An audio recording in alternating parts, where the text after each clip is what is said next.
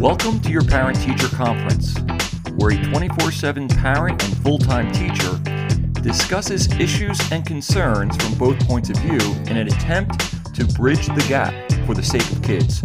So relax, grab a coffee or other comfort drink, and let's talk about it.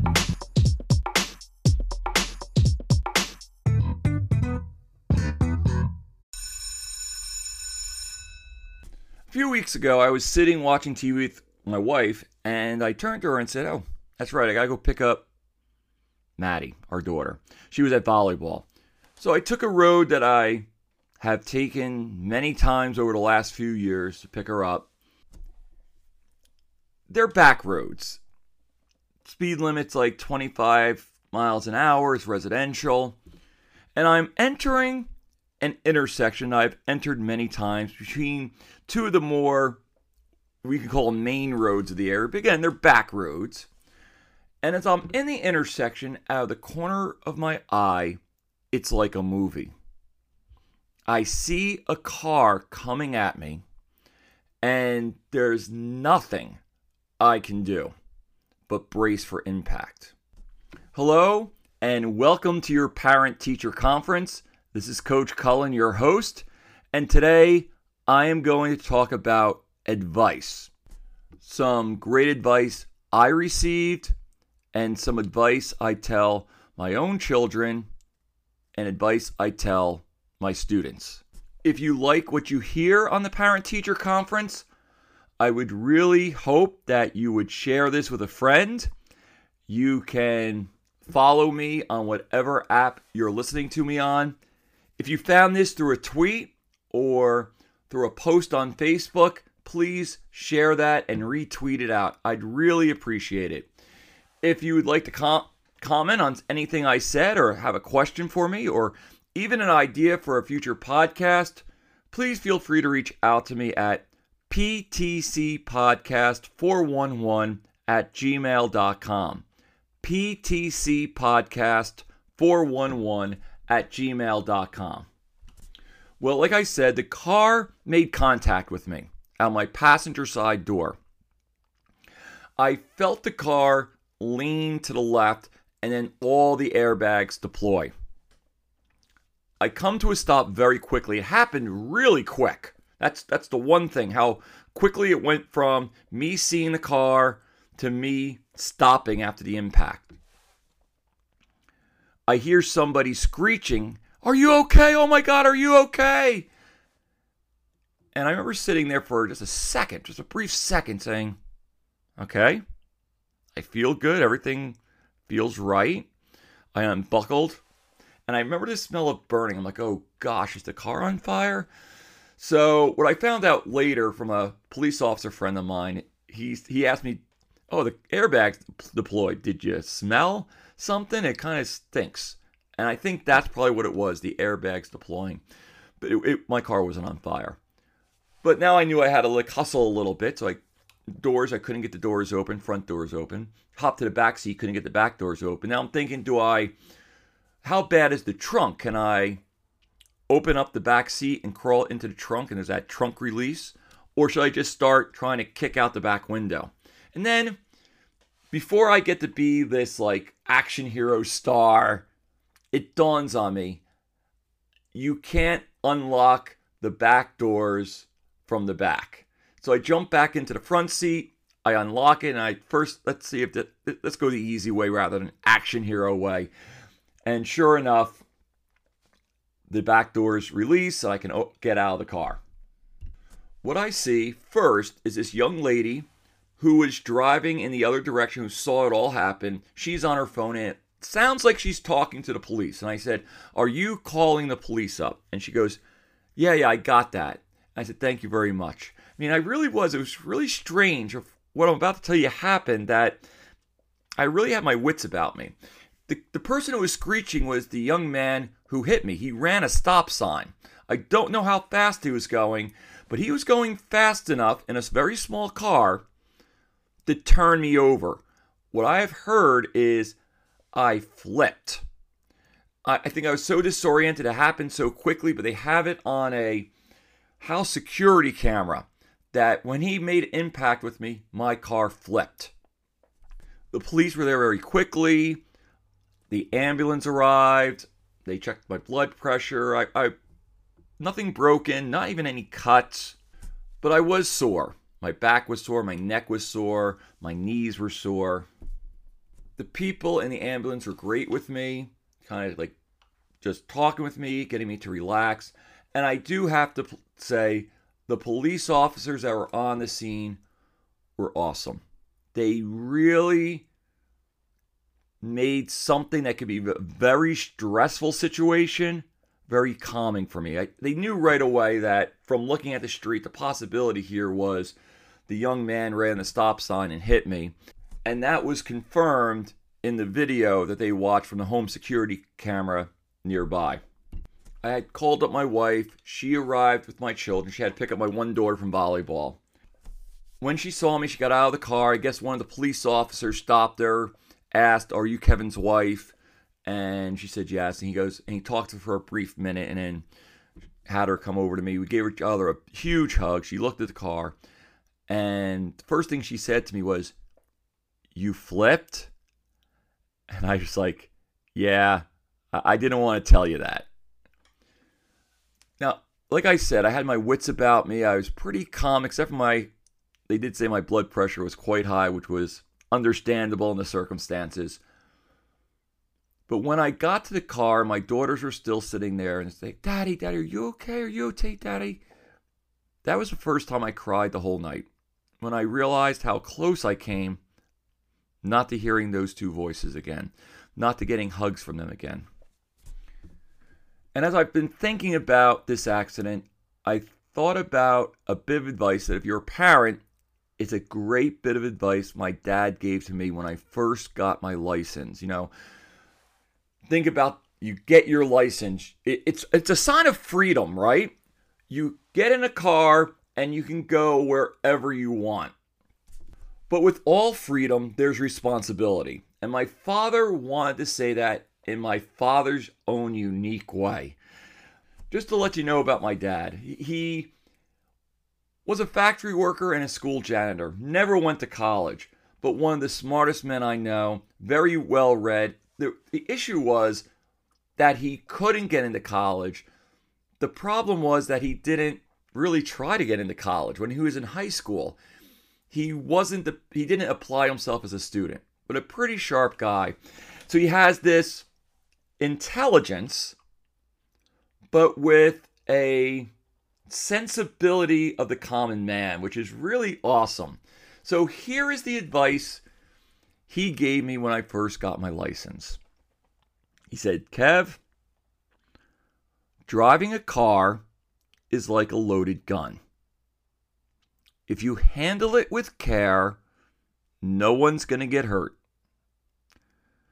But if you're irresponsible, people die. Okay, let me say that again. Driving a car is like holding a loaded gun. If you handle it with care, no one is going to get hurt. But if you're irresponsible, people can die. And I think about my car crash, right? Did that young man ever hear that or something similar from an adult in his life? He was driving on back roads. He either knew the area and knew there was a stop sign and just thought the coast was clear, or he didn't know the area, speeding around without a concern of possible stop signs. And I think that advice about comparing the car to a loaded gun really comes from the wisdom of experience. Now, my dad never told me he was in a serious car wreck, but I am confident that he knows of friends of his growing up who were. And I don't agree with the premise of just letting kids be totally free-range kids. You have to allow your child the freedom to drive their car or freedom to try and fail. I do believe that. At the same time, there needs to be some parameters. They're still kids. Their brains are still developing. That's scientific. We know that a child's brain's center of judgment, of good judgment, doesn't fully develop until their 20s. So to say, hey, here are the keys to the car, have fun, without any warnings is foolishness. So on that Saturday night, I saw the truth and the deep wisdom of my father's advice there. Kev, driving a car is like handling a loaded gun. If you're careful, no one will get hurt. But if you're irresponsible, people can die. Now I'm thinking back of some advice that I've told my own daughters over the years, and probably the most common thing that I've shared with them starts at a store. If you're a parent, you all have had this situation where you go to a store and your child wants something. They always want something. Be it even a piece of candy, it can be a stuffed animal, and that's not why you're there.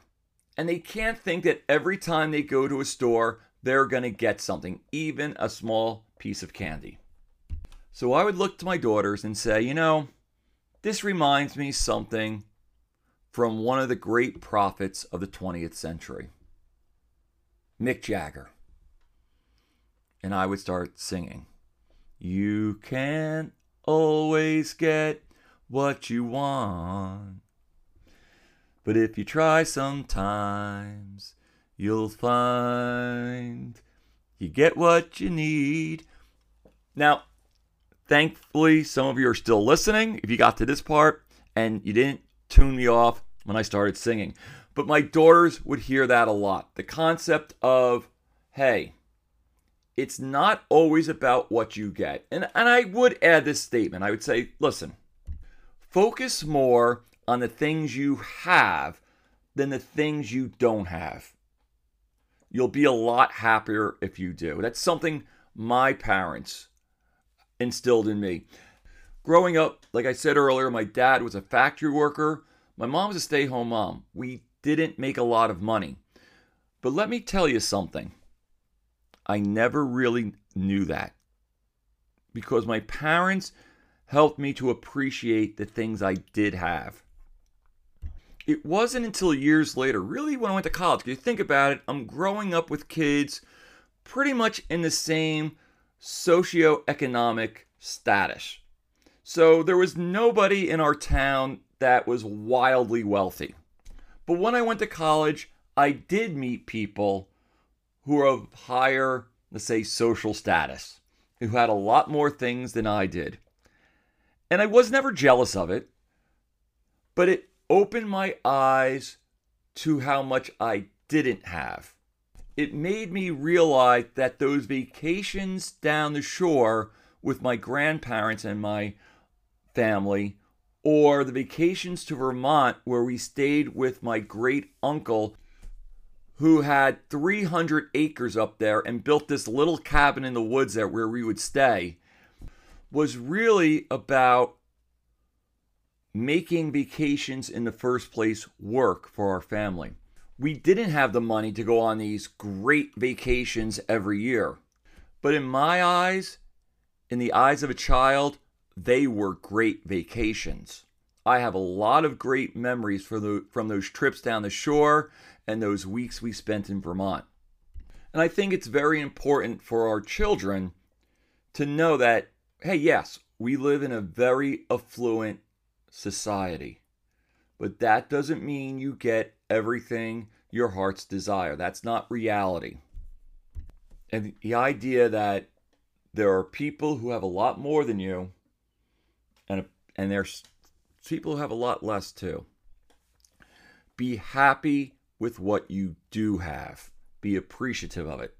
Realize how much you're blessed. And some of those things aren't physical, material things. Some of the things that you have, I realized when I was a kid, is the love of family. The last bit of advice I'm going to share with you is what I share as a teacher to my students. Now, I teach history. And in history classes, we have a variety of different perspectives. And I try to bring in current events into our study of history. For example, recently, we were talking about the Inquisition. So I had a discussion with my students about cancel culture. We looked at the similarities and the differences. Obviously, the similarities was it is an attempt to get people to be silent, to scare them into silence. The difference is the Inquisition, you're going to lose your life. In cancel culture, you'll lose your status, you could lose your job. We said that the Inquisition was government-led, whereas cancel culture is led by a vocal mob on social media. So since I allow my students, they're 7th graders, and some of them are forming their ideas and forming their opinions, and they're getting a lot of it from home where they're supposed to be getting it, and wanting them to be able to share and listen to a variety of different opinions. Many could be totally on the opposite side of what they believe. We review what the word tolerance means. And I say this to them. I say, I think in our culture, many people take the word tolerance to mean that other people need to be tolerant of me and what I believe. But that's not tolerance, that's being demanding. So the advice I give my students is this. Tolerance isn't that other people have to accept what you believe. Tolerance is you understanding that other people won't accept what you believe. Let me say that again. Tolerance is not that other people have to accept what you believe. Tolerance is that you accept that other people will not accept what you believe. I mean, the only thing in life that you truly control are your actions. And that's why I think we're at each other's throats in society, is that we expect everyone to believe exactly like we do. And we justify our anger towards them that they don't by painting out the quote-unquote other side as the worst person possible. And I share this with my students, this idea that, look at it, we always argue from the extremes rather than look to compromise because we've said to ourselves, that person's the devil. We are quick to say, that person is intolerant rather than to say, am I being tolerant? And I've been giving this advice for a few years, and it's really neat when we're having a conversation and it's starting to move into that passionate, you're wrong, and how can you believe that type of mode? And a child, before I even say anything, one of my students will say, hey, remember, tolerance is accepting that other people won't accept what you believe. And I think that understanding of tolerance that I offer my students comes from great religious teachings that have been passed down. It seems that a lot of religions have this word of advice that I'm about to say. Now, as I've shared in the past, I am a Christian. So I am going to say it from the words of Jesus in the Bible. The view of tolerance that I've offered, that we need to accept that other people won't accept what we believe, isn't it really coming out of this religious understanding? Do unto others as you would have them do unto you.